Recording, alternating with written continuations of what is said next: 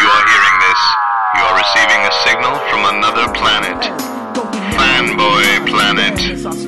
Watch anime chicks with inflatable breasts. You might be a Trekkie. Sit back and watch as the uber geek goes and kicks it up a notch. Turn to the letter F in your dictionary and add this word to your vocabulary.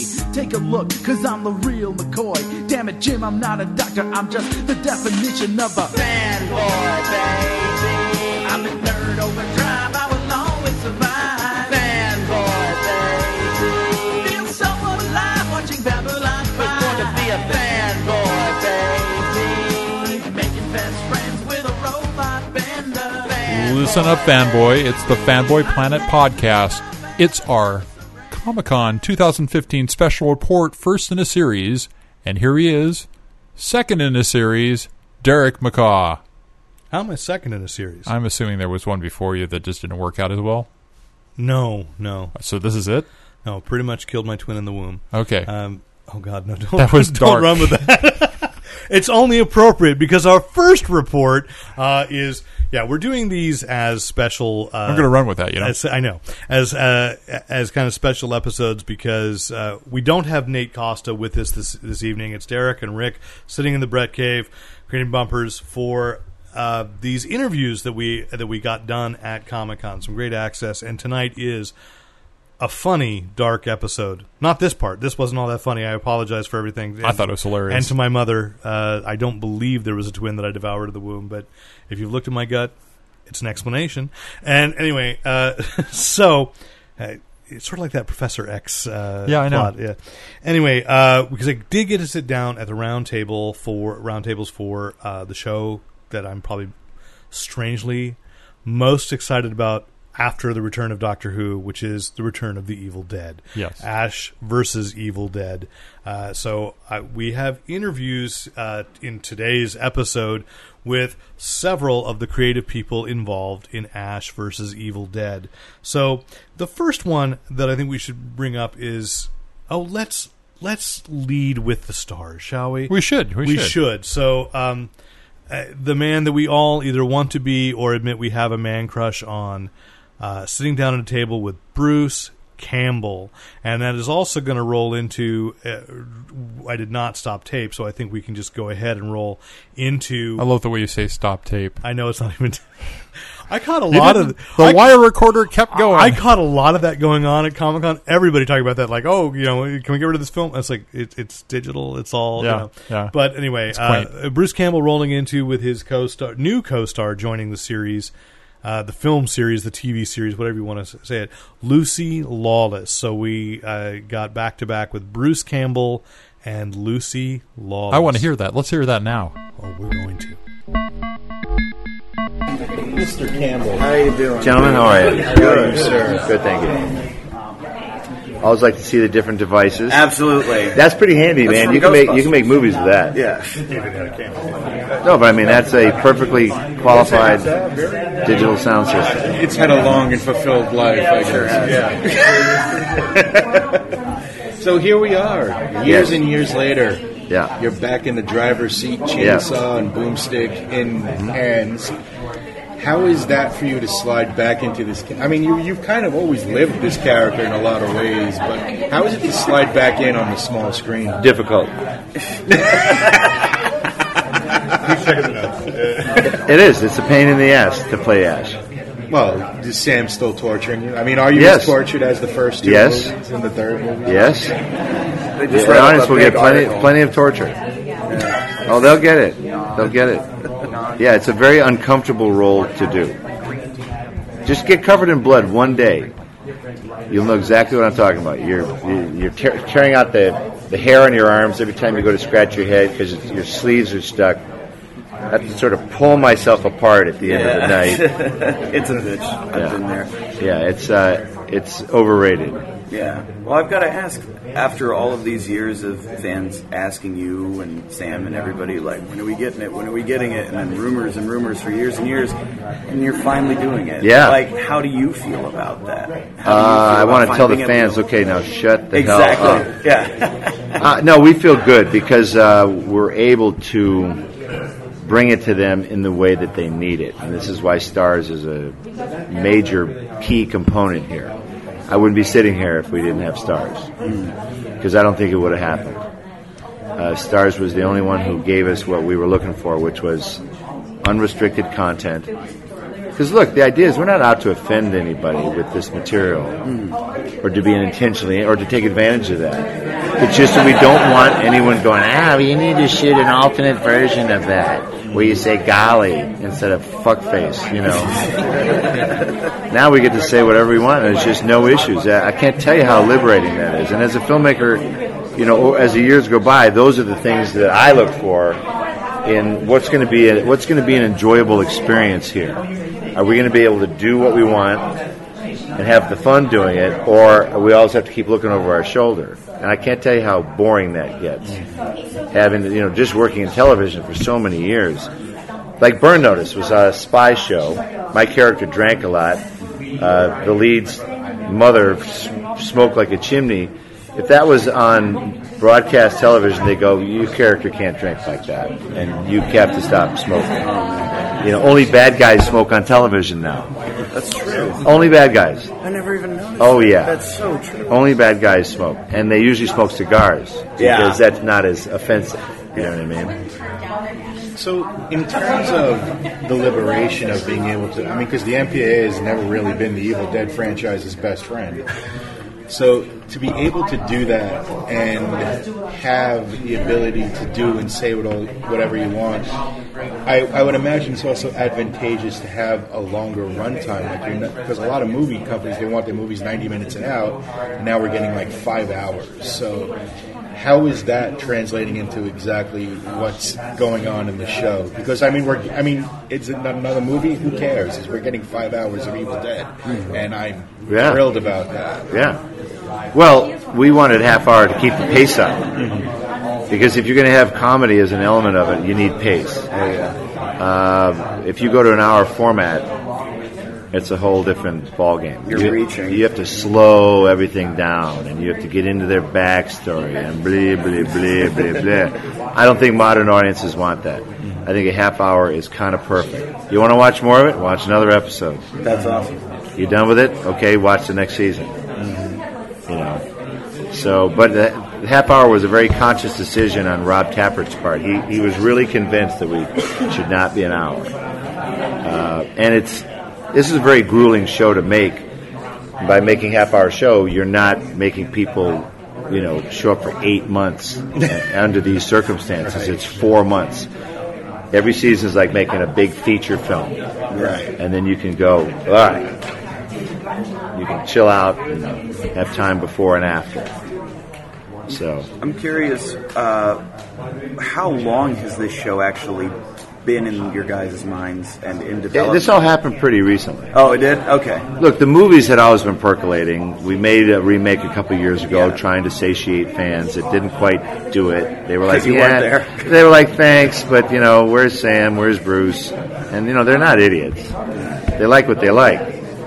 So once the transition went from thinking about making another movie to making it as a TV show, it happened fast. Because we're like, all right, here's your character, here's your thing. How do we lay this out? You get a showrunner, and Rob Tappert's a very good television producer, so he put together just the greatest team down there in New Zealand. Because look, these guys, those crews are very specialized in New Zealand. People think, New Zealand, why would you go to New Zealand? It's the other ends of the earth. It is, but these are crew members who were weaned on Hercules and Xena and Lord of the Rings and The Hobbit and Spartacus.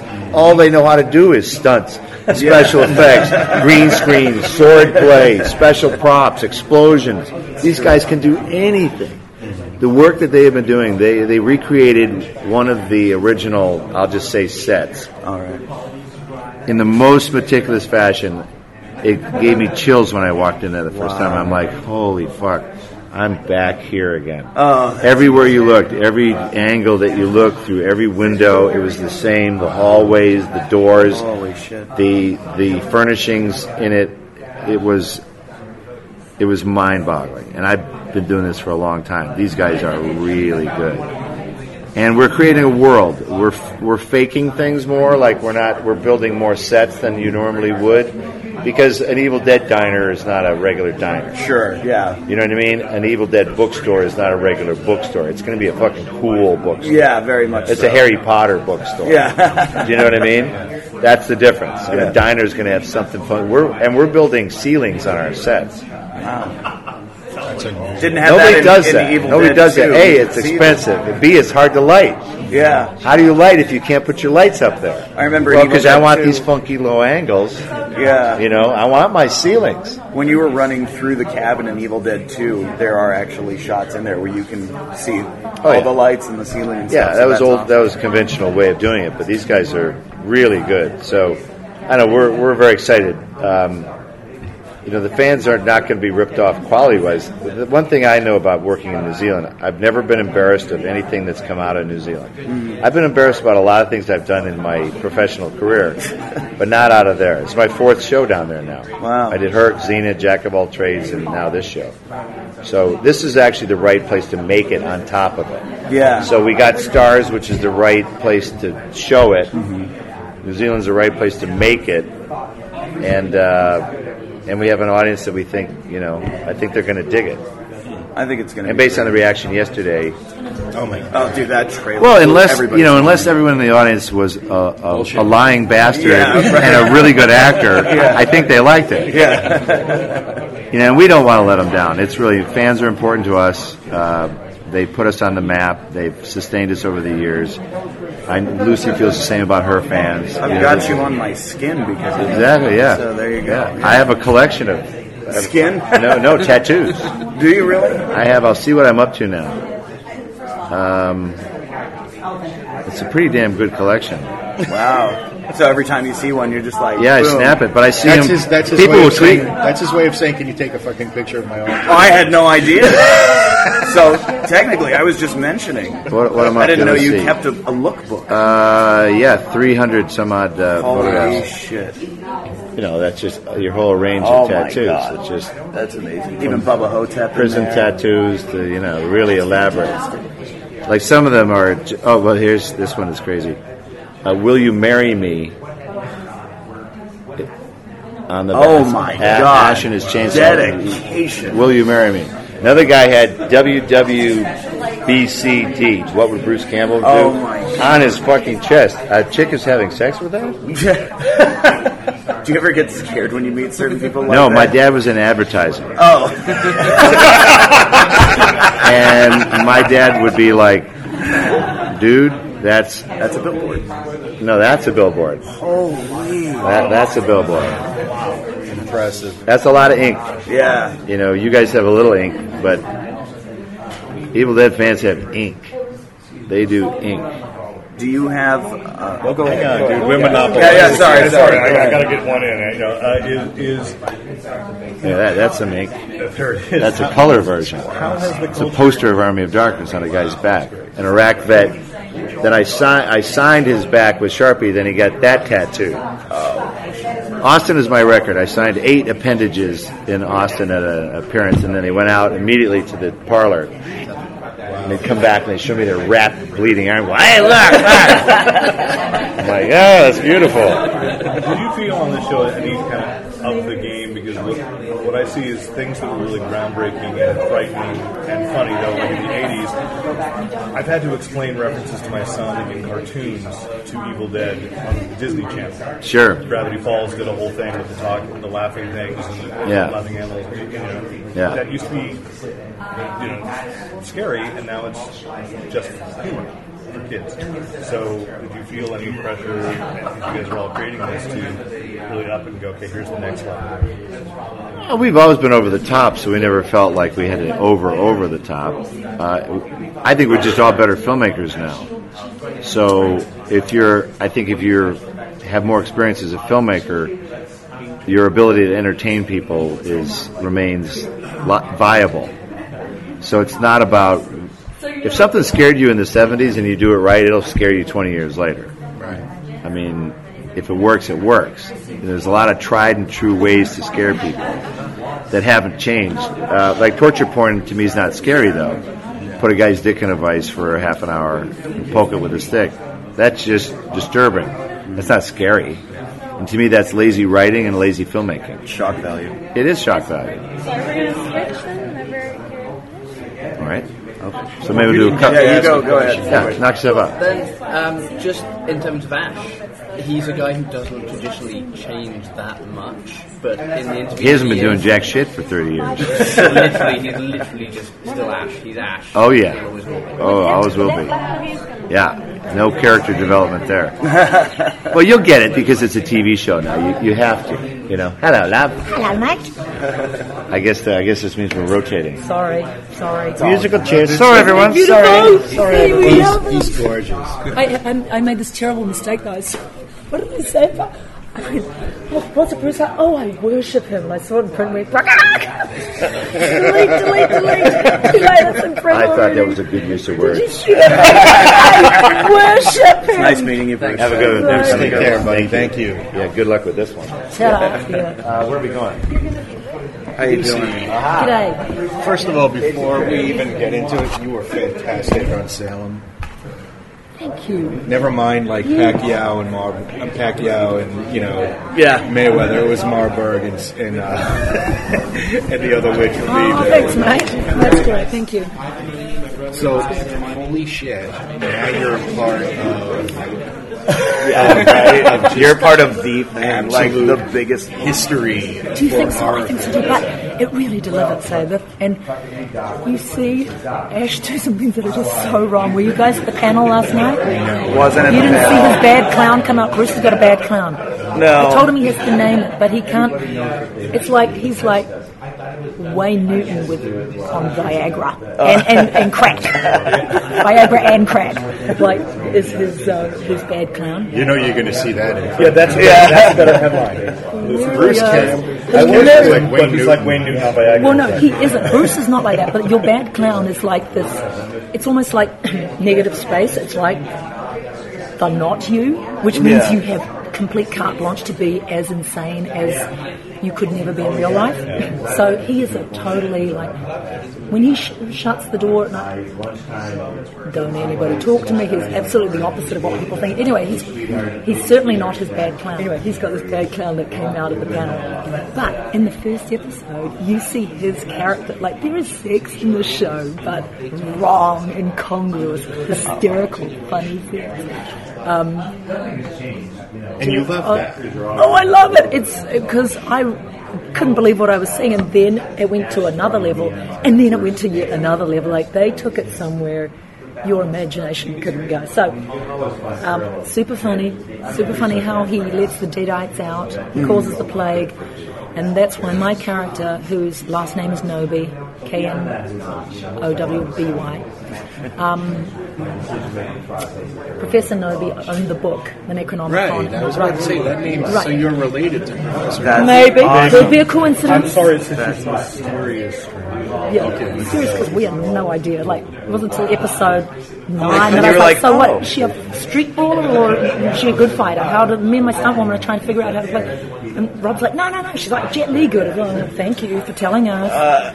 So, He's like, you were on Xena, that's why we hired you. Did it make you want to go back and film scenes over if you had known things? no, a lot of my stuff has yet to be filmed. Oh. I was actually working on a different show in the first little bit. And the character just developed. You know, we didn't know exactly what the show was, but it's turned out to be truer to Evil Dead 2. That's just my words. No, it's my favorite too. Yeah, it's like Yeah. Evil Dead, it's like that. It's very true. You're going to recognise some of the sets, and Bruce said it's uncanny that it took him right back to. He was in an uncanny valley, you know, when he was inside these sets, going, holy shit! They even put the tree. They made the view right outside the windows. Wow. They've been meticulous in their design. First of all, you got to applaud his memory being. Absolutely. Say again. It's like you have to applaud his memory. Oh yeah. But I think it was so ingrained in him. Those were very intense months for him. He was covered in blood. One day, Rob tells these stories of him just losing his shit because he had been covered in sticky blood for like 3 days solid and had to sleep in it because they didn't have money to fix things or to redo stuff, makeup. Oh god. And one day, Bruce just lost his rag. And we see this with people all the time. When you're in, makeup seems really good, like what a cool idea. At first they're so gung-ho to do it. At some point they just hit a wall. He's got much more stamina than most, so it took him 3 days to lose his shit. But you've got to be young and hungry and not know any better to sign up for that. I'm curious, were you a fan of the franchise before coming on board, or is it something that once they were coming to you, you were like, oh, well, I better get multifaceted about it and watch it, and then you were like, oh, holy shit, this is what I get to do? Because that's amazing. Because for horror fans, this is like the holy grail of everything we've waited for. Oh, yeah. It really is. Yeah, no, it really is. We've all been waiting 20 years to see Ash on screen again, and when the remake came out, he was at the end of the credits for like a moment just saying groovy, and that's it. Yeah. And we were all like, that's not enough. And now we get 5 hours of content, and we all saw that trailer yesterday. It's the most mind-blowing thing, and you get to be a part of this. I know, huge deal. I'm totally thrilled. Yeah. I did see the first Evil Dead when I was 17, but I walked out after 5 minutes saying these people who made this are sick, misogynistic fucks. They ought to be in jail. 12 years later, I was married. So, the ultimate never say never, right? You're like, they're not that bad. They're not that bad. But also for 20 years, Bruce and Rob and Sam and Ted Raimi, it's a big part of have been part of the family.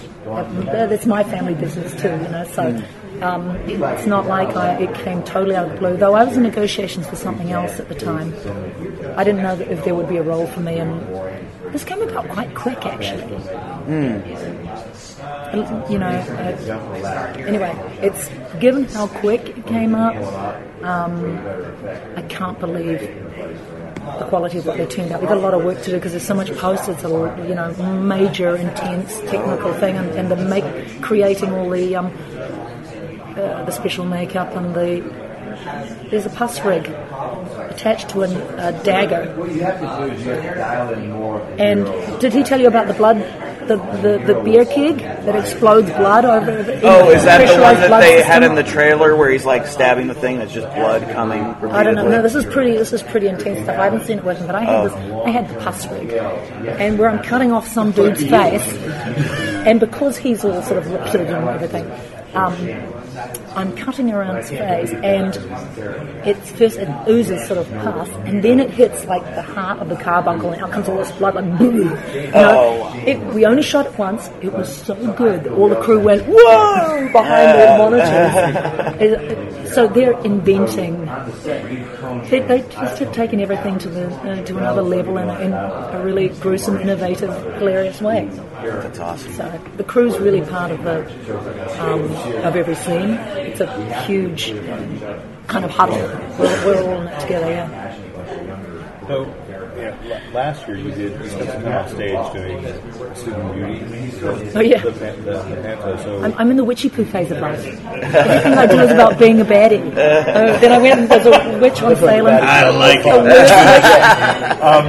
When you go to one of this, you get kind of the over the top stuff. But this does compare to being in the stage where you also have to be that big, and then other shows where you're smaller and more subtle. Well, I would love to. I did an Australian political thriller, contemporary political thriller, which was quite nice to act in. It's not quite my own accent, but the performance is completely different. It's rather lovely. But as you say, to be part of something that is so exciting and iconic, and I don't really think about the iconography of it. I just love them. Love working with this guy. You want to be happy going to work every day. There's no drama. We don't allow drama. Yeah. All the drama's on the stage. So, who wouldn't want to be part of this? Oh, dude, yeah. No, it seems like it would be like, you watch movies sometimes and you go, oh, I bet that set was fun. And it's like just watching, before even watching that trailer. Do you think that when you watch things? Oh, yeah. Absolutely. Well, because She's like, you're so disillusioned. Yeah, well, because I'm an actor. Occurred to me. Because I'm an actor and a filmmaker outside of this. And so when I watch film, I'm always thinking about the extra process of how something gets made. And when you watch something like Evil Dead 2 or Army of Darkness, you look at it and you go, wow, there are so many components to making this actually come to life, but it must be the best job you can have. Because I've always said, like, the worst day on set is always better than the best day in an office, you know, or behind a desk somewhere. So yeah, I imagine you guys had, like, just a killer We time. do. I'm not sure that back then it was as much fun. They had, it was hot, it was sticky, they were covered in bugs. Oh my God, the forests of America, full of terrifying, stinging things. Awful, yeah. They were doing it. They didn't have any money. They didn't have money for food. You know, they were buying blood instead of burgers. Or some of them ate like mac and cheese. Like Josh Becker, who got scurvy because he ate nothing but mac and cheese for like a year. And just, teeth falling out, and the doctor goes, "You've got scurvy." I haven't seen that. Didn't even know you could do that. Yeah. They were so young and hungry, literally, and did not know anything, and driven. So they sucked up all the punishment. And the way he threw his body around, he gives insane. I think everyone of the mindset involved with, everyone involved with the Evil Dead series is of the mindset that, the fans are really, really the ones who gave us this, so we have to do everything we can to give back to them. Yeah. And it delivers. That's a lot of pressure, actually. It's high expectation. You cannot let them down. And to keep that up over, I don't know how you do that, but I'm not a writer, thank God. It's not my job to do that, to think how do you sustain this year after year. But it should go for, a few years. Have you found yourself on set on this particular job going, oh my God, I cannot wait to see this being filmed or this gag happen or something like that? Do you find yourself excited to see like the big effect shots? Yeah, because there's very often things that you've never seen before.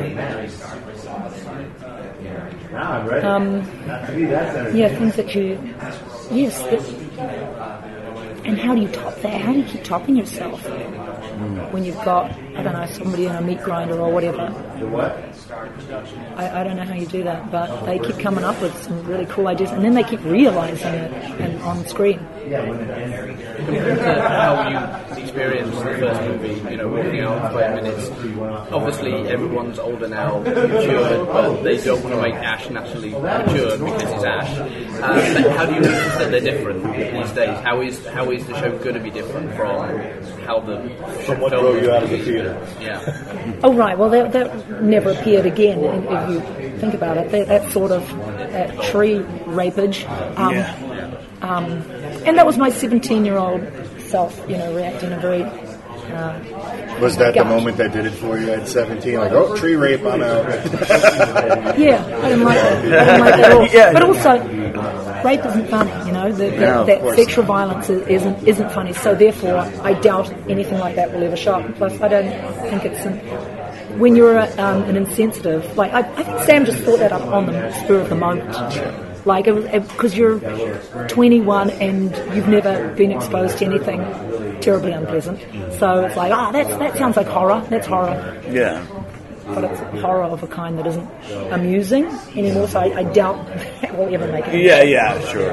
What's different in a series is that you have to have him playing off against this ragtag family. So we've introduced Dana De Lorenzo and Ray Santiago. God, they're funny, they're beautiful, such good actors, and they give him kind of a family. And then when Jill comes into their fold, when she encounters them, that's a really nice little group, so it's going to have to be broken up. Anything nice. That's why we can't have nice things. Yeah, that's why we can't have nice things. Yeah. So, hopefully this goes on for a couple more seasons at least. And what can you say to the fans who have been really just dying for this to happen, and say, please, this is what you're in for?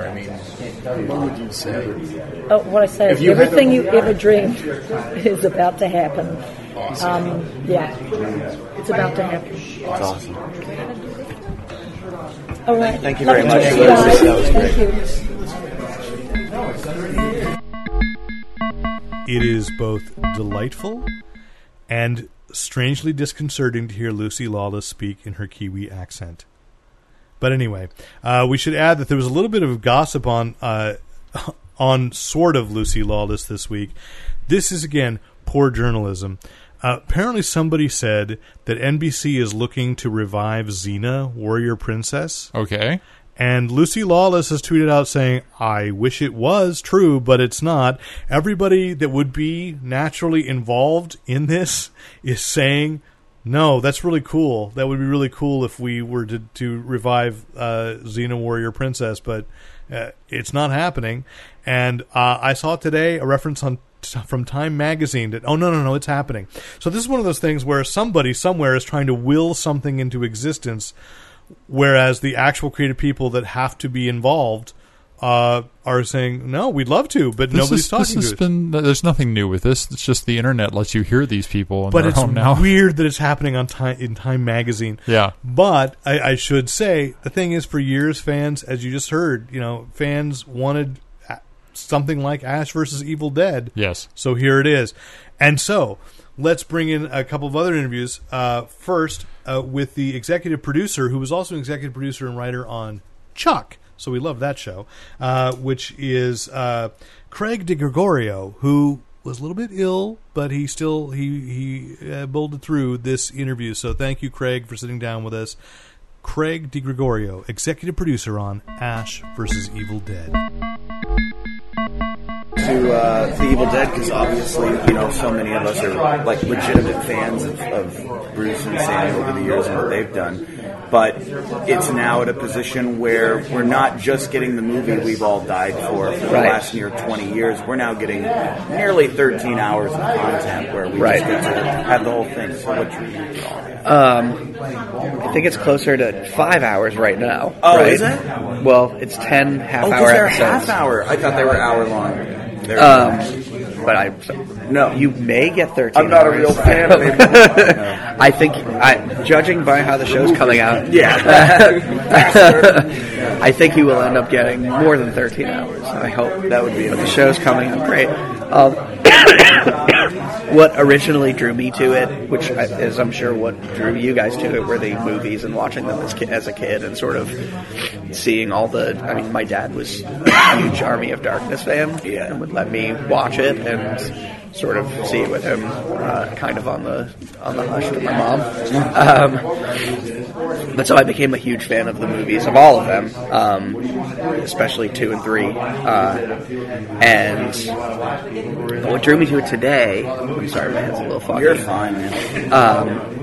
Is the Ash character. I mean, I've written on a lot of sort of comedies and genre shows, and at the heart of all the good ones are really great characters, and it's one of the best characters. Oh, yeah. It really is. Like, you can have him be a badass, you can have him be funny, you can have him be romantic. He's one of the last great iconic characters in the machismo world. That's right. For sure. And that's what really drew me to it. And also, something really interesting about him as like a, 50s, 60s, getting it on in his years, because like you all the time in TV or in movies see like the man boy, like I'm never gonna grow up, but like they're like 30 and then like they're 35 and they're like, I got married. He did it. He like went through with it, with what he was saying of like, I'm gonna just be this guy forever, and he is. He's unapologetic about it. He's, he is Ash. Like, he is just this amazing character that you can't believe still exists today, kind of thing. Like, there's all sorts of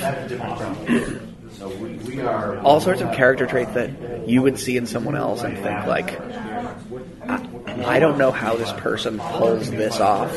He, purely because he is so funny and charming and fun to be around, just pulls it all off, and without thinking about it.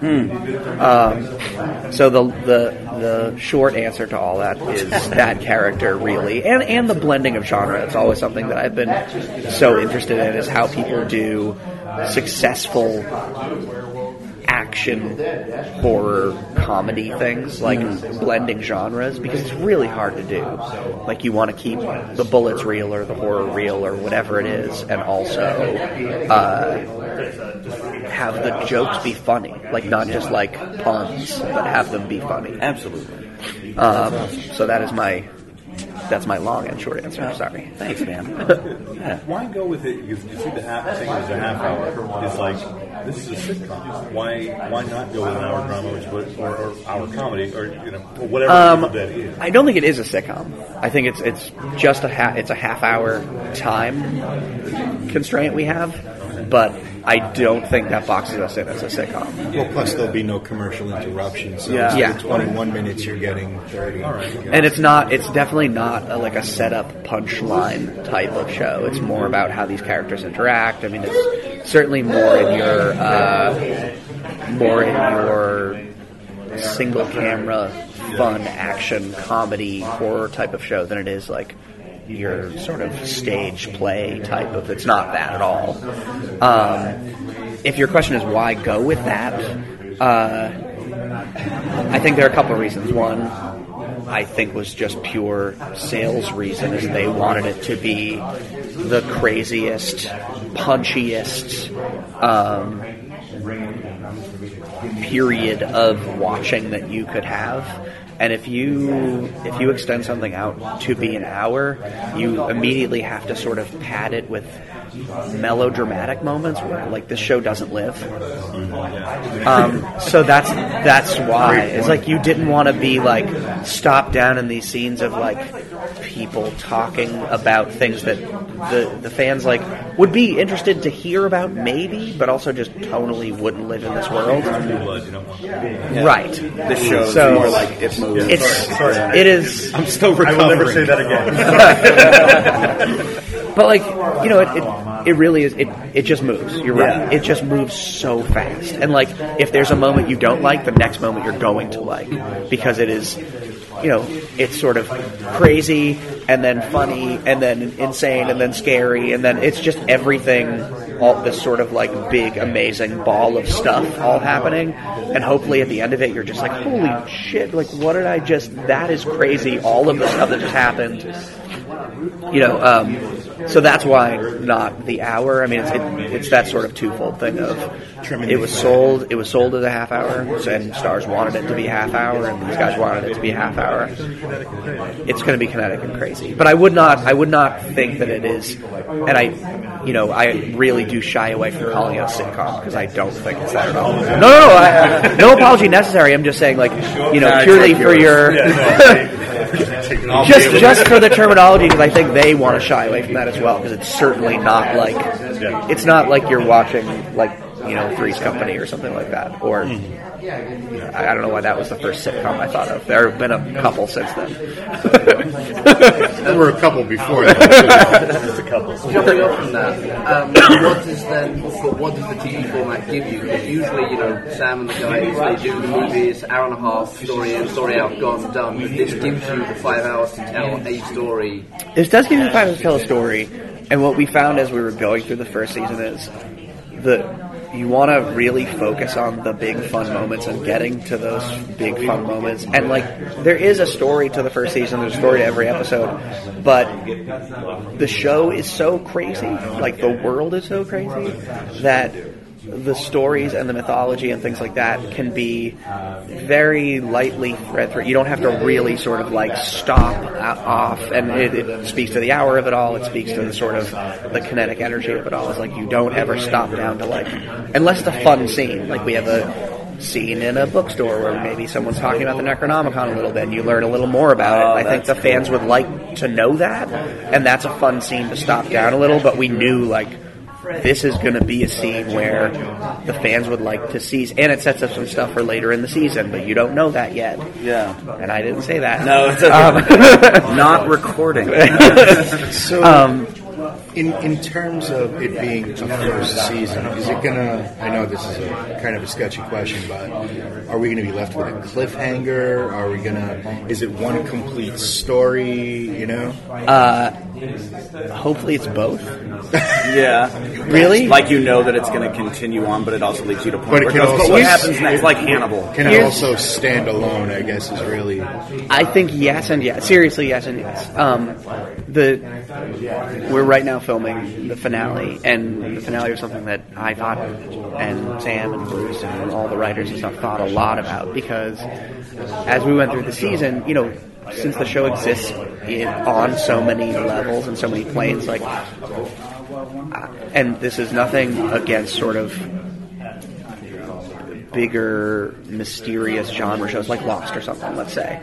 As we were sort of talking about the finale, there were some things that came up, and then I realized, like, I kind of don't. I loved Lost. I don't want the finale episode of this show to feel like a dour, like what is that type of thing. Like, you want it to feel like, oh, it's all this character, and every episode should center around that, and our finale certainly does.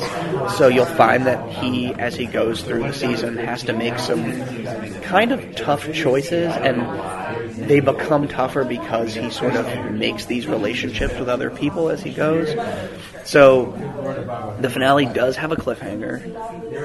I don't know if I call it cliffhanger. The finale does have a big thing that happens. An open ending. An open ending that then sets us up for a really interesting season 2, and some real sort of character flips that you may not have seen coming. That's the best part of this whole thing, I think, is the fact that, you know, with people saying, oh, we want Arrested Development, we want it, and they go, okay, you're going to get one season, but you're not sure that you're getting more than that. Whereas this, you know that it's like, okay, we're testing the waters, we're doing season 1, but there really is an opportunity to see way more Evil Dead than we've ever thought we were going to get to see again. Yeah, and it's that's such a cool thing, too, because, like, you know, we have such a big bag of tricks that we want to keep trying. Like, someone yesterday at the panel asked about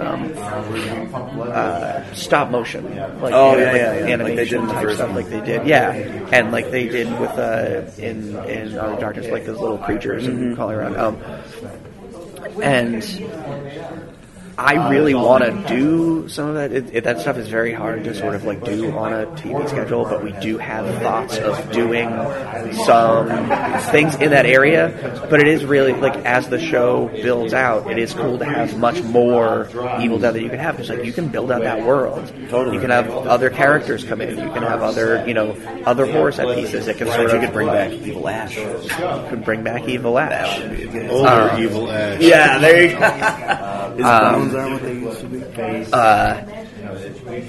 Yeah, there's, I mean, if knowing what, and I'm not saying I know exactly what the fans want, but knowing some of the bigger points of this franchise and like what I would want to see was really interesting as we sort of laid out the season, because like, oh, we can see some things. Like, if you were to go through the list in your mind of like, if I were to see an Evil Dead TV show, what are the sort of like 5 points I would want to see in the first season? We can do that, and then we can do, you know, a bunch of other new things, or we can sort of take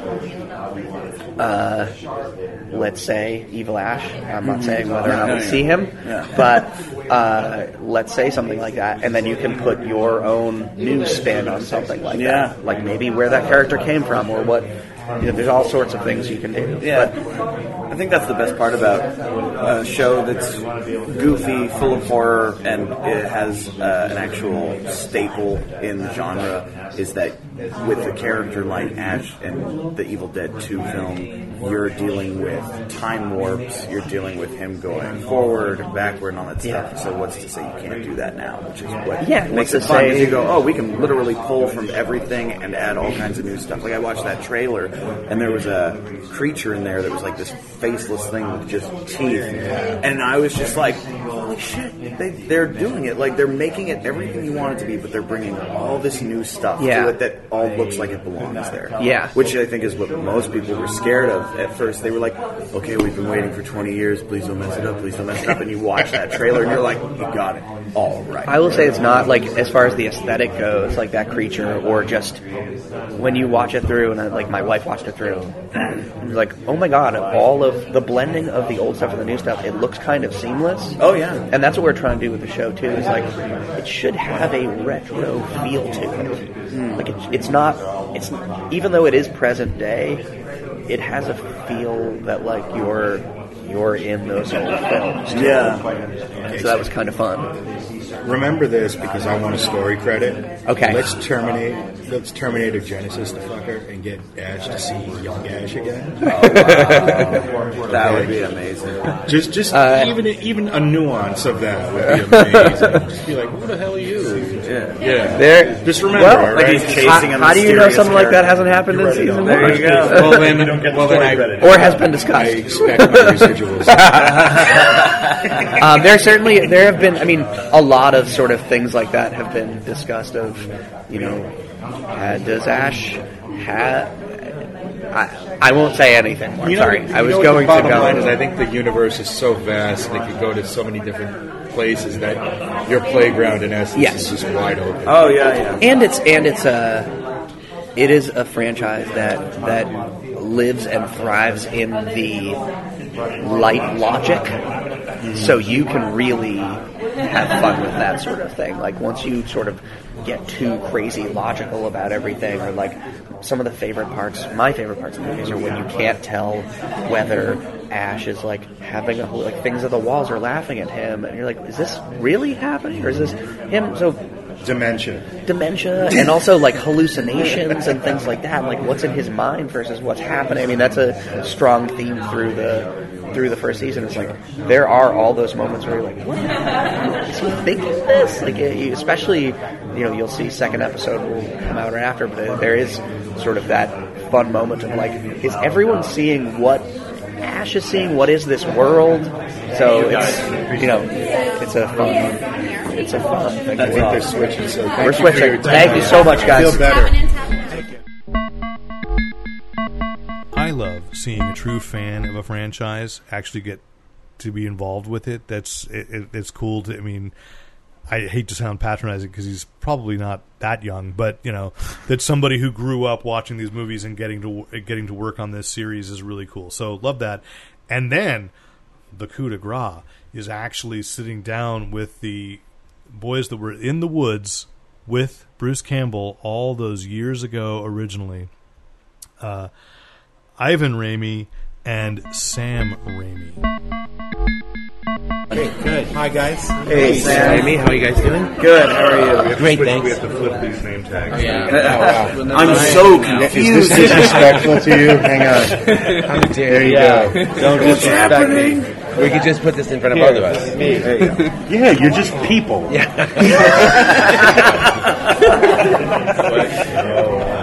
All right. How's it going? Are you guys having fun at this Comic-Con? Oh, yeah. This has been the most relaxing year I've had in a way, but it's a blast. Yeah, great. Can't complain. It's great that it's not burning out outside. No. I want to get in that room. I want to see all the comic books for sale, and we just walked through the exhibition room. It looks incredible. I took a lot of great pictures of great costumes. It's really fun. That's the coolest part. That cosplay. Yeah, people just coming up. Wanted to pose it. Some of them show them those zombies you did. Some of them don't make sense though. Like fat Iron Yeah, Man. you're like, what the hell are you doing? It's a mashup. It's real. It's an extra level of creativity. Yeah, but you know, I'm a heavy guy, but I ain't dressing like Iron Man. That don't make sense. Bandits the privilege. Right. He's giving hope to the other heavier. It's fantasy. I'm giving back to the people by not doing. That's that. what we need. We need a heavy superhero in our lives. Really? That's nobody's a really done good it. idea. Nobody's done it. So, a couple of guys tired, they're just taking a break. A couple of superheroes on break. At the subway. Show them those zombies. Those girls that did the real great body movements. These are just walking. I was so... That's why the question to kick off there is, I mean, I see people walking around as Ash. I see people walking around as Evil Ash. Oh, you're kidding. Oh, yeah, it's fun. Characters. Weird. How does that feel to you to say this thing that we created back when we were basically kids. When you run across an ash, do you want to hit them with a branch? Look at these great actresses. Look at their head motions. Really good. And their body motion. This is just for like an amateur photographer coming up to take their picture. Crowd. They put everything in it. So cool. That's what they're here for, to give you that like fun experience. They get off on it, I think, and that's the best part. Is they're just like, fuck it, I don't care if I walk the floor, I don't care what I do, as long as I look weird and people want to have a good time looking at me. That's like the best actors. That's the attitude we need with all our actors. They're just there for the art of it. That's all that they're there for. Totally. It's truly Like you. ourselves. Like To be- no, not you.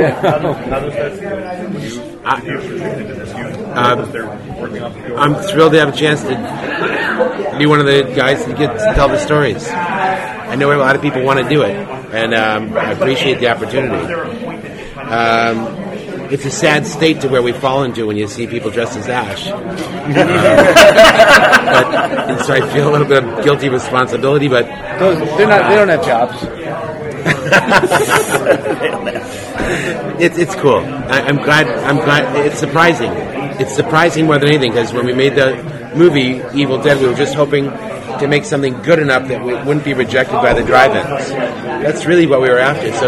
So many years later, to see people dressing like it at Comic-Con is like science fiction. One of the questions I wanted to ask from a true horror standpoint, and I showed Bruce earlier, but I have Ash possessed on my arm. Oh my God. Yeah, so... Oh, wow. Why not? But as a big fan of these films that made me become a filmmaker in the first place and do stuff, are we going to see Ted Raimi show up anywhere in the show? Yes. Good. I heard the call loud and clear last night in the hall, and we actually looked for a place to put him. We couldn't quite find the right position that wasn't just a walk-on. We love having him there, and we wanted to see him, but we didn't have the right role for him. If we ever get another season of the show, we'll definitely come up with a role that's worthy of Ted and the fans' expectations of it. Thank you. One of the things that came out of the panel yesterday was there was a little bit of talk about maybe another movie featuring both Ash and Mia. I should have said that. I had that. You knew somebody was going to call you on that. Yeah. I had one conversation with Fede Alvarez about it, but that's really all I had, and I haven't really thought about that, and I just haven't put any brain power into it to really say anything, because it's really that's his movie, and I should talk with Fede more before I should have before I said anything. But anyways, I know that there's a lot of, even if we ever did that, there's so much story to tell that Craig DeGregorio and the writers have in store for Ash and his adventures going forward before that would happen, even if it did ever happen. I probably shouldn't have said that. Well, don't worry about it, bro. We'll let it slide. You're giving us 5 hours of Evil Dead after 24 years. We're all good now. Oh, good, thanks. You totally make up. It's all done. Cool. Cool, I'm square. Good. Yeah, you finally squared yourself with the fan base.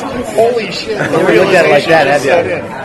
Well, Bruce was talking about going on the set for this and seeing how they built sets from your past, basically. They recreated the cabin. We assumed the cabin. He didn't say specifically, but then... I'm thinking more the Evil Dead 2 cabin. Yeah, the Evil Dead 2 cabin, that makes sense. How does it feel for you to kind of walk in after all these years and say, oh my God, this is my past? Well, whatever set they created... I'm sorry, this is an assumption. I apologize. He's like, fuck this table. They built a tree that was just, But I wasn't there. I went to New Zealand and did the pilot and helped design the trailer and the value stop and some other things. And then I came back and edited here, and I've been in editing and sound design and working with Joe LaDuca and title design, and I'm still working with Joe LaDuca about 20 minutes ago. And I'm about to enter the mix, but I haven't been back there where they were shooting it.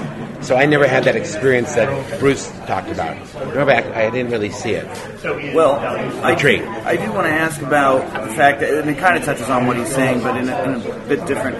You guys have been living with this character and these stories for so long, and obviously it is such, like, to us it's the holy grail of horror, and the fact that we finally, at least for me, and the fact that we're finally not only getting 5 hours worth after we've been like, oh, where's the movie, and it's like, oh, we got a reboot, that's cool, but Bruce is at the end, where's the thing, and now you're doing it. How do you guys feel being able to say, like, wow, we're finally doing it again, we're back in not just our past, but we're giving something to people that not only we know they want, but you guys kind of get to go play back in the sandbox, and I just think creatively, that's a really wonderful thing, and I don't think enough people ask about that, and I just want to know how you guys feel about that. That's a good question.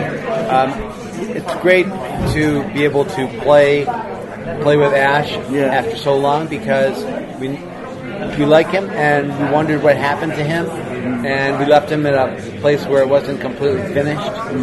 So you mean the far-flung future or the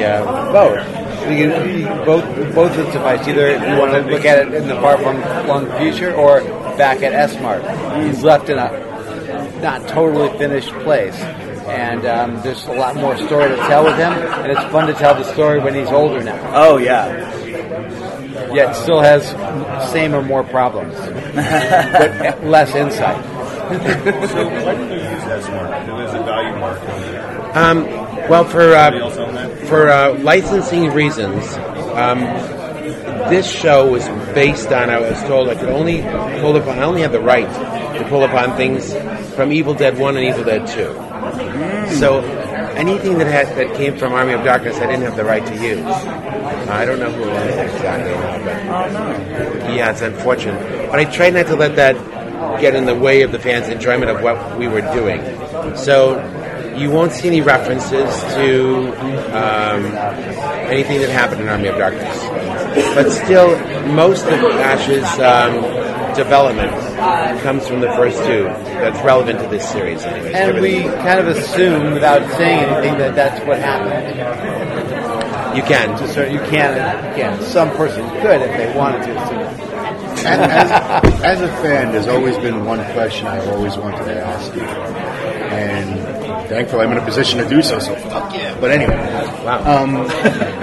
The original Evil Dead and Evil Dead 2 tonally could not be more different, And I was wondering, of course we know you're all big Three Stooges fans, but I was wondering, with the original film being more darker and trying to be, I guess, a bit more scarier, if you were given the opportunity to introduce the slapstick that you did in Evil Dead 2, would you have done it in one, or was one more of a, we need to get this made and get it into theaters, and if something happens after that, then we can expand?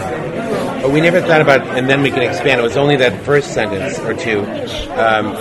We need to make a horror movie that will be accepted by the drive-in theaters. We need to make our investors' money back, because I promised these people I'd make them their $5,000 or their $7,000 back. And God, I hope it's going to be good enough to play in the drive-in theater. It's only that. I didn't even know there was a foreign market to play in. And I didn't know that it was before videotape really was taking hold. So I didn't even think about anything but that. I was looking for those 2 weeks where they would accept it next to I Drink Your Blood and The Hills Have Eyes, and if they would play it, that was our goal. So I don't think we would go back and add more humor, because I think that would still be our goal, to break in. Okay, definitively, put this to rest. Sequel or remake, Evil Dead 2? It was intended to be a... I gotta go with this. Nice meeting you. Thank you, Ivan. This is actually the second time I've gotten to sit down in a room with Sam Raimi. This is the closest I've been, and to actually get a conversation. We talked a little bit briefly afterwards because we have a friend in common. I was part of a press conference for Oz the Great and Powerful a couple of years back at Comic-Con. So this is exciting to get to be up close and see and again see a man returning to literally his roots, the beginning of his career, to create something that fandom wants so much. So that was very exciting to talk to Ivan and Sam Raimi.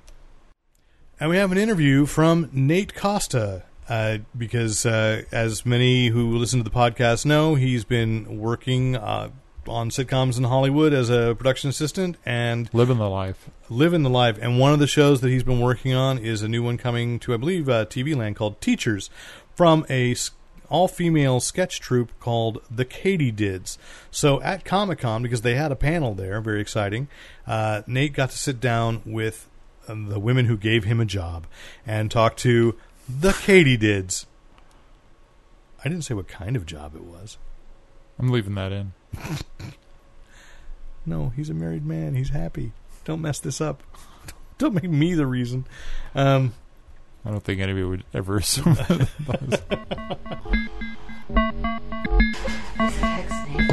Thank you. I made them. You made These them? are Nike ID. Oh, does that mean you designed them? I did. You pick your colors. Look at the back. Oh, no fucking way. Shoe pimp. Pimp. They don't let you write pimp, so I had to put PMP. They won't let you. It's like when we tried to put bitches on a... Wasn't it like a We're recording now. Oh. Well, we tried to put bitches on a cake or cookie for our agent at William Morris for Christmas, and they seemed really against it. That's all. Yeah, they wouldn't allow it. What was it, Ralph's? No, it was like 1-800-Flowers or FTD, one of those companies. Yeah. But they do was it the... Like the giant cookies. Yeah. I think it was a giant fortune cookie, and the It fortune was going to say it at the end, so it was like a ginormous one. I was just going to say bitches. It was going to, something about... Something bitches, like we did it bitches. Or Maybe it was 6 homely bitches or something. Maybe something like that. That's what we refer to ourselves, is 6 homely bitches with no credits. Let's introduce ourselves first. Hi, I'm Caitlin. I'm a Katydid. I'm Katie Thomas. And I'm Kate Friedman, and we are the Katydids. 3 of 6 Katydids. And you're called the Katydids because... We all have a name derived from Catherine. We're all a Katie, a Kate, or a Caitlin. And it's definitely not confusing when you're getting everyone lunch. Not at all. That's right. So, Teacher started as a web series. Let's talk about that. Go. Well, we were an improv group in the city of Chicago. And we what city was it? Chicago. Say it again. Chicago.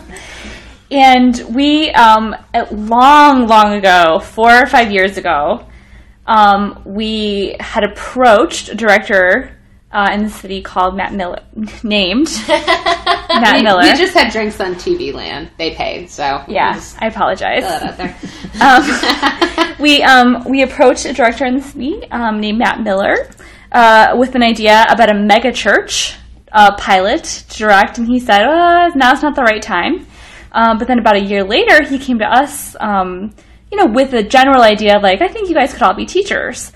And I'd like to direct a web series where you guys are all teachers. We're like, okay. So the Katydids created all the characters of teachers, and we wrote the web series, and we filmed it about 3 years ago. And kind of came from there. Yeah. Right. So then how did you get the deal with TV Land?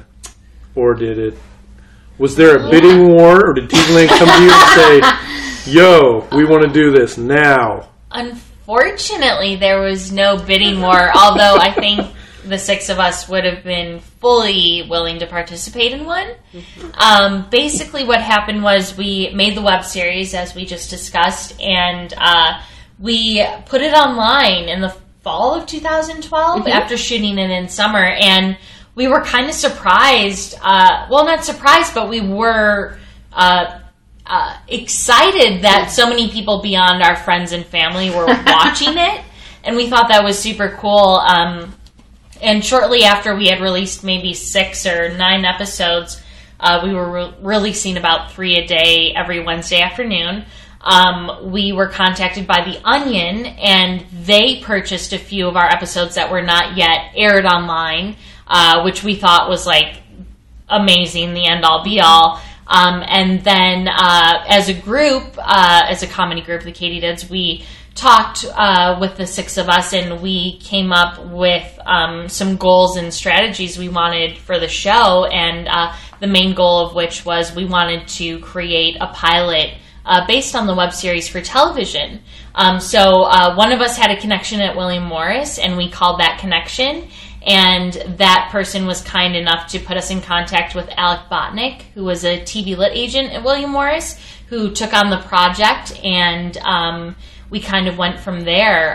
He knew Brad Gardner at TV Land, and Brad was looking for a performer, creator performed series that was comedic, and it just so happened that William Morris knew us. Yeah, so we thought we would go out and start pitching to networks. And at that point, we had already met Allison Brie, who's an executive producer on the show. So we had already met Allison. She was on the board, and we were getting ready to figure out how we were going to approach pitching. And before we even had a chance to, TV Land came to us. So we were incredibly lucky. Mm-hmm. And luckily, TV Land rules, and they've been amazing to work with. So we got very lucky. Now, I read all the scripts before we got to shooting, before I even knew it was going to be on a TV Land show. How are you guys getting away with half of the stuff? I mean, that's all TV Land. I mean, TV Land has been incredibly encouraging to keep it our voice. So anytime we've been trepidatious at all about like, oh, is this too much? They've been like, no, we want this to be you guys. Yeah. Like, keep pushing it. Yeah, do you know if are they planning on bleeping it, or are they just gonna? There are some bleeps. We've pushed back on a few bleeps, and we've won a few bleep wars. So there will be a few bleeps, but there's a significant amount in there that is, I think, a little edgier than what TV Land has done in the past. But they're in this kind of rebranding renaissance of their network, where they're trying to approach a younger audience and get viewers that are younger. And well, and as your followers on Facebook know, you are the new face of TV Land. One of them, yeah. I had a. Oh yeah. No, I won't go to it. It's amazing what one person photoshopping a TV Land logo under your headshot can convince all of your friends and family that you are the poster child for that TV was Land. hilarious. Yeah, I saw that 2 minutes I was after. so embarrassed.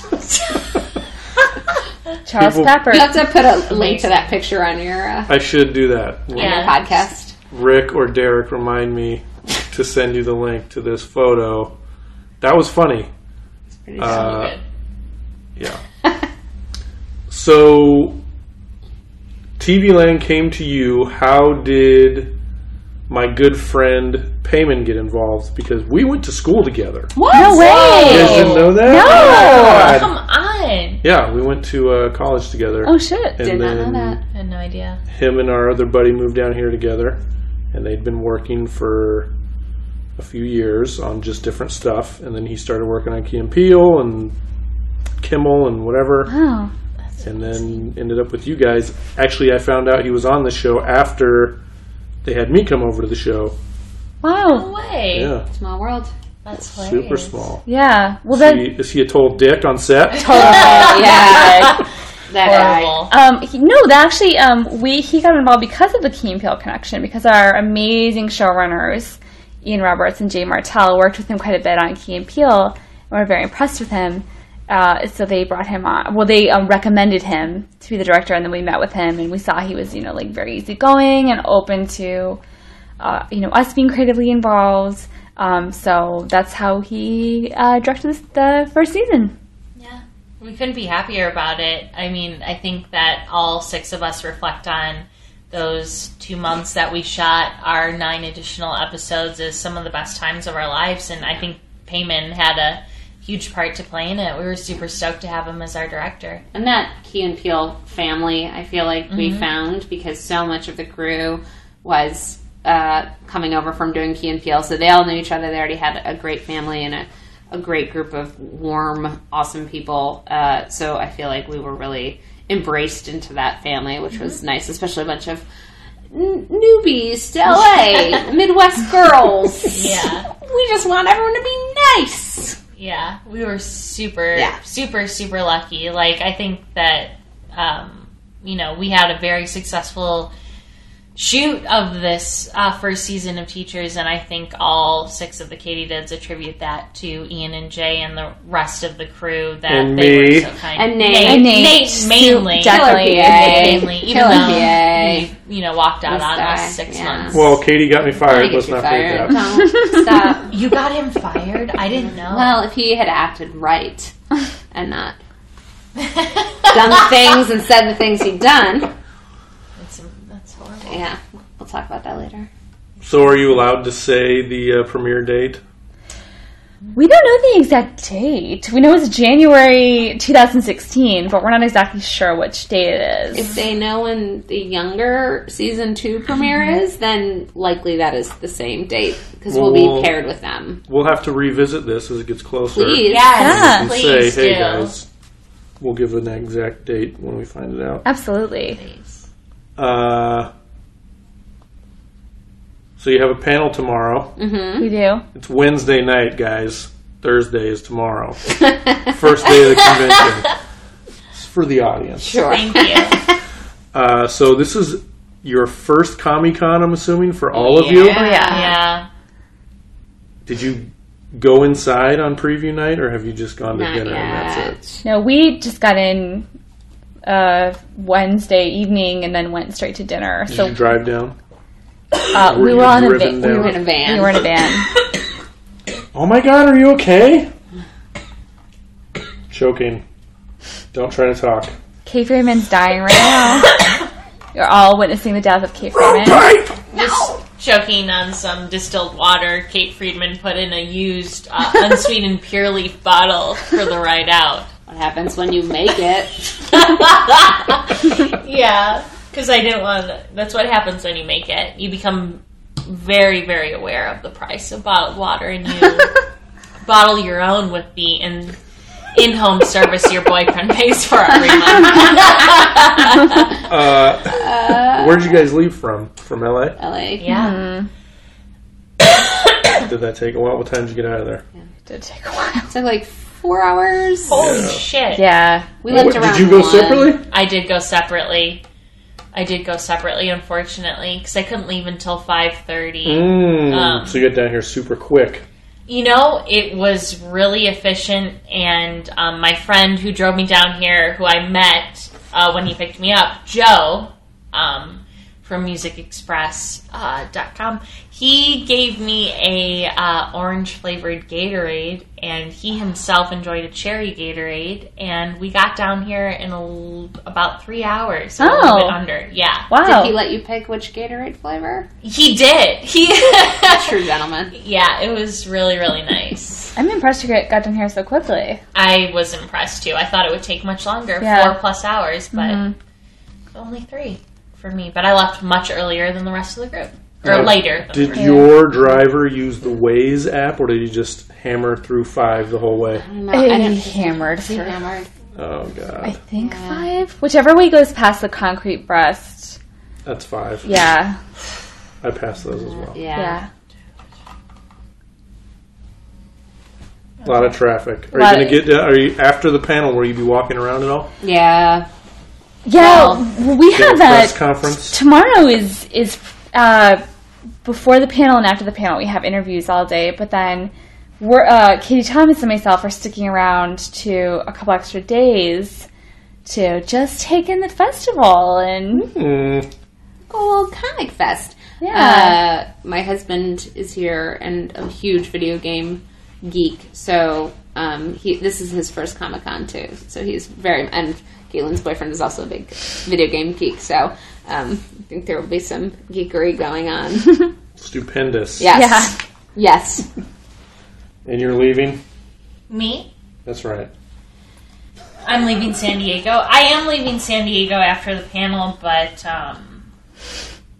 her heart will be here. Yeah, my heart will totally be here, and I would love to stay for it, but I went home last week because it was my mother's birthday in Chicago, so I'm eager to have like one night of sleep in my own bed.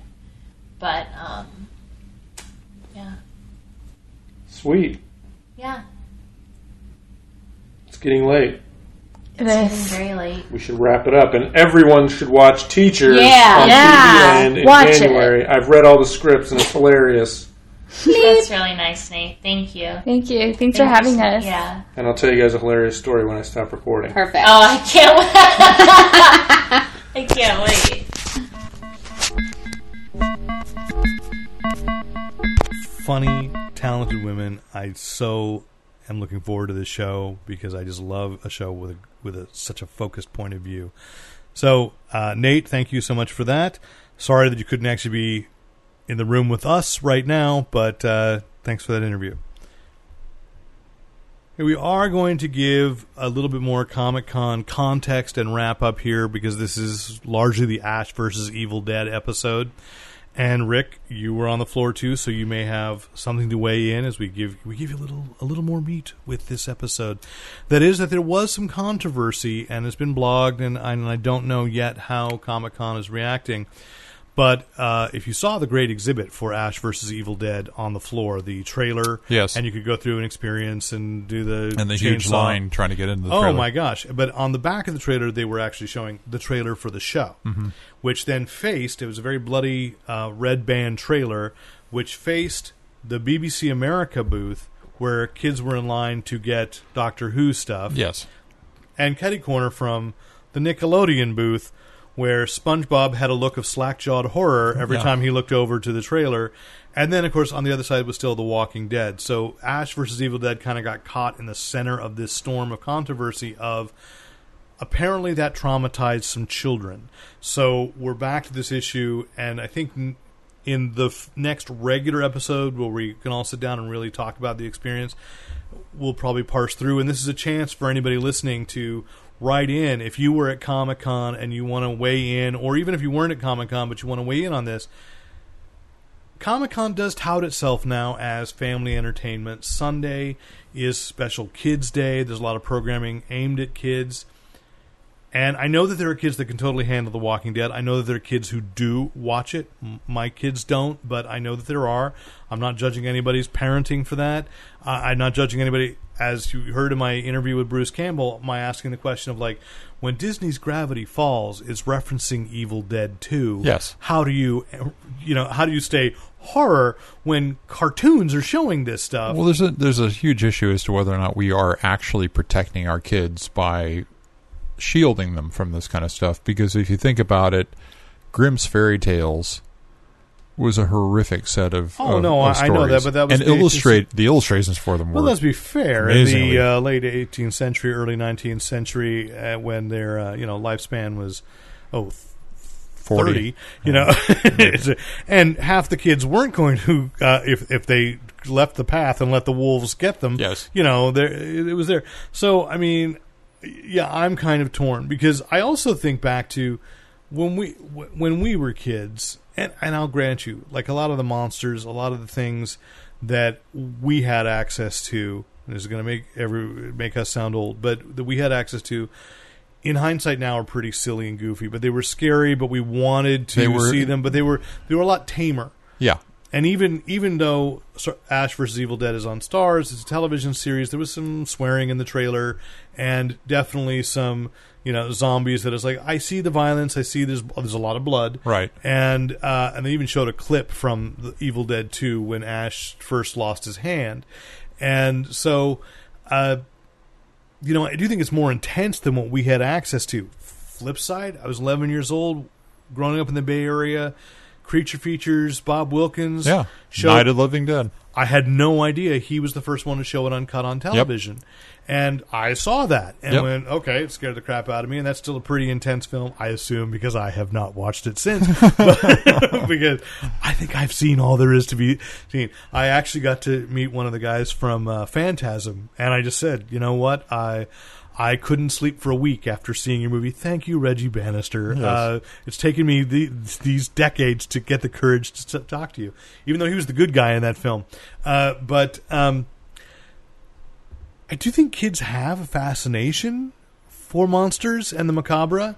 And, so I see what you're saying about you don't want to necessarily protect them. I think they protect themselves, too, because I think, for example, young Derek McCaw, after he had seen Oh, you're not talking about me now. Dang it. Night of the Living Dead would be less likely to seek out that entertainment if he did not feel like it was something he was going to enjoy the next day or the next night. I will be honest, I did not watch any of the Living Dead movies until, again, Return of the Living Dead, because I was working at a movie theater as a young adult that showed it. And I only went to see Dawn of the Dead, quite honestly, because James Gunn was an acquaintance, and I was so excited that he got that writing job. The Dawn of the Dead remake, not the original. So, which kind of broke the spell for me. Like, that was, okay. And this is sad to say that I was already in my 30s seeing that and going, all right, I know the guy who wrote this. It's, it kind of, by being able to focus more on the craftsmanship in a way I couldn't when I was 11. Sure. I was just terrified of that film. So I see what you're saying. And on the other hand, and I also say, like, and if a kid has nightmares, that's part of growing up. Yeah. I don't think you can shield. I guess the bigger issue is when they're doing their floor plan, if you know stars, which, by the way, does not bring, hey, kids, we're showing our Disney movies, because that's the Disney booth. They're going to bring things like, in years past, Gladiator, or Spartacus, not Gladiator, Spartacus. They're going to bring Ash versus Evil Dead. It's a safe bet, even if they've booked it long before they've announced what shows they're going to promote. Probably the calmest one was, I guess, last year they promoted Outlander. There was nothing about Outlander that was inappropriate as far as the show might be. I don't know. I haven't watched it. But there was nothing about the display that was at odds with what's over the Nickelodeon. They were definitely going booth. for the romance aspect of that book. So, but if you've got the Nickelodeon booth, and chances are, again, SpongeBob's going to be there, and Jimmy Neutron, and Timmy Turner, characters from these beloved cartoons, kids are going to flock to that. I'm going to take it a different way. I think this convention is really... Now, I hadn't gone for the last 2 years, so 3 years ago was the last one I'd gone to. I felt this was a lot more better controlled than previously. I enjoyed it a lot better. Line control was better. The crowds were a little bit better. I think we'll talk about that more next week, but I what agree with you. What I want to say is, when I saw parents with young children, especially ones that were walking around on the floor, I was scared, because I did not think it was a safe environment for young kids. The crowds and the way crowds can surge, and I just don't think it's not, for me, it wasn't so much what they're going to see. It's just putting a kid into that environment is not, in my mind, the best thing for them. I felt it was kind of, and it's not, I'm not judging, but it feels a little selfish on the parts of the parents that they brought the kids along to something that they're going to more than the kids are going to.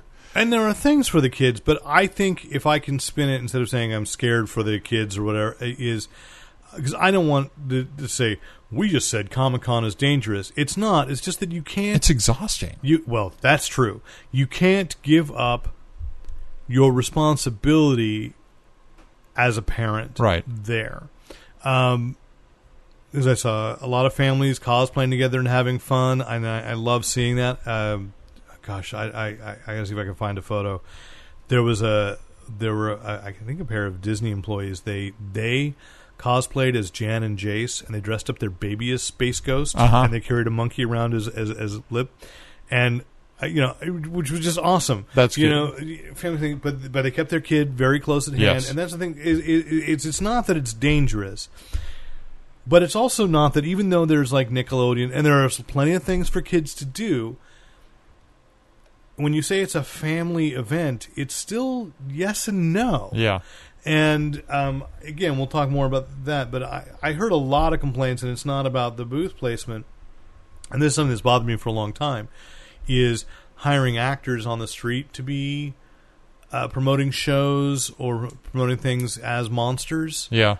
And they're indiscriminate about who they're bothering, if that's the right word for it. Right. I know what you're saying. And I saw some they're zombies. Not necessarily professionals. I saw zombies jumping out at children and children crying on the street. Oh, that's not good. And I think if you go into that convention center, look, you got to watch out for your kid. You can't turn your back on your kid. I mean, that was last year at Marvel. There was a point where Marvel shut down a giveaway because there was a lost kid. And their dad wasn't responding, and this is, and let me put it that way: you have to walk in as a parent, taking responsibility. Yeah. there's no way I could have approached the Nickelodeon booth. Now, granted, okay, I've been going 16 years. I've seen it grow, and I know my way around. And I'm, depending on how things happen next year, I may finally take Luke. He may be old enough, maybe.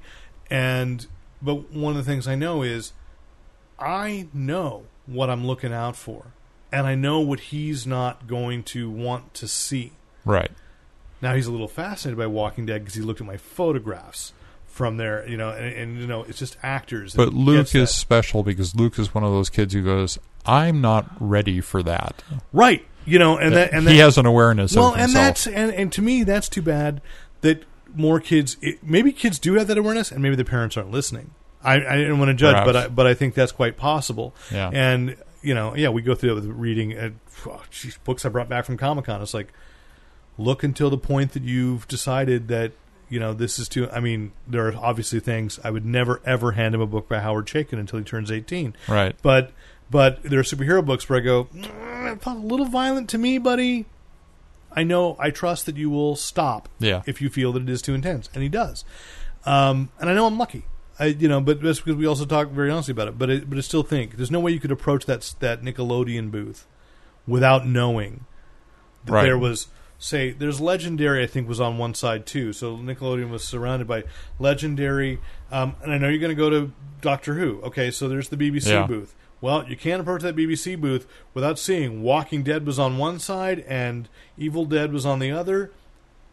Even the Legendary booth has stuff that's pretty scary. I know. And, and then, of course, and all these kids were lined up to get their pictures taken with the angel. So, yeah. I did it. So anyway, it's something to bring up again with Nate next week because he actually did take a baby on the floor, but I don't think that Mary Jane was probably at risk. Actually, did you see that great picture of Mary Jane with Carnage and Venom? Yes. And then she just loved, the texture. She's like, they've got wiggly things. I love this. Take a 7-month-old baby to Comic-Con, and that's what they're going, ooh, it's like touching jerky. Yeah. So... if babies could talk.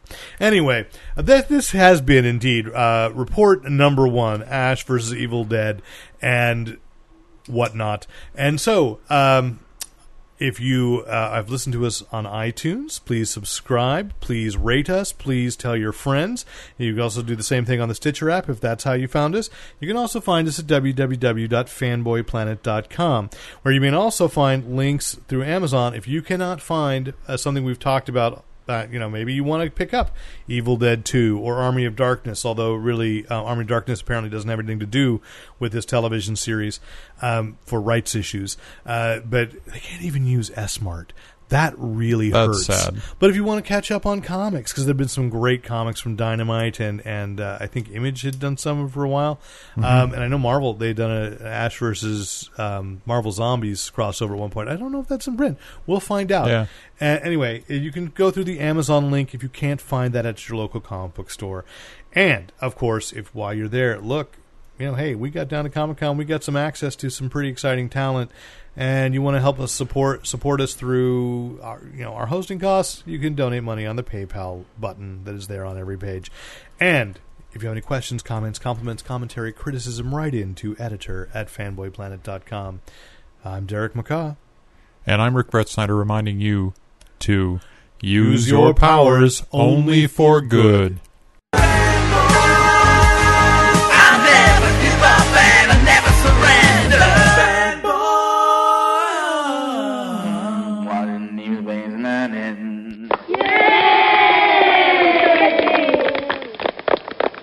And thanks once again to the great Luke Ski for use of his music in this podcast. Visit Luke Ski at www.thegreatlukeski.com. The power of brains compels you.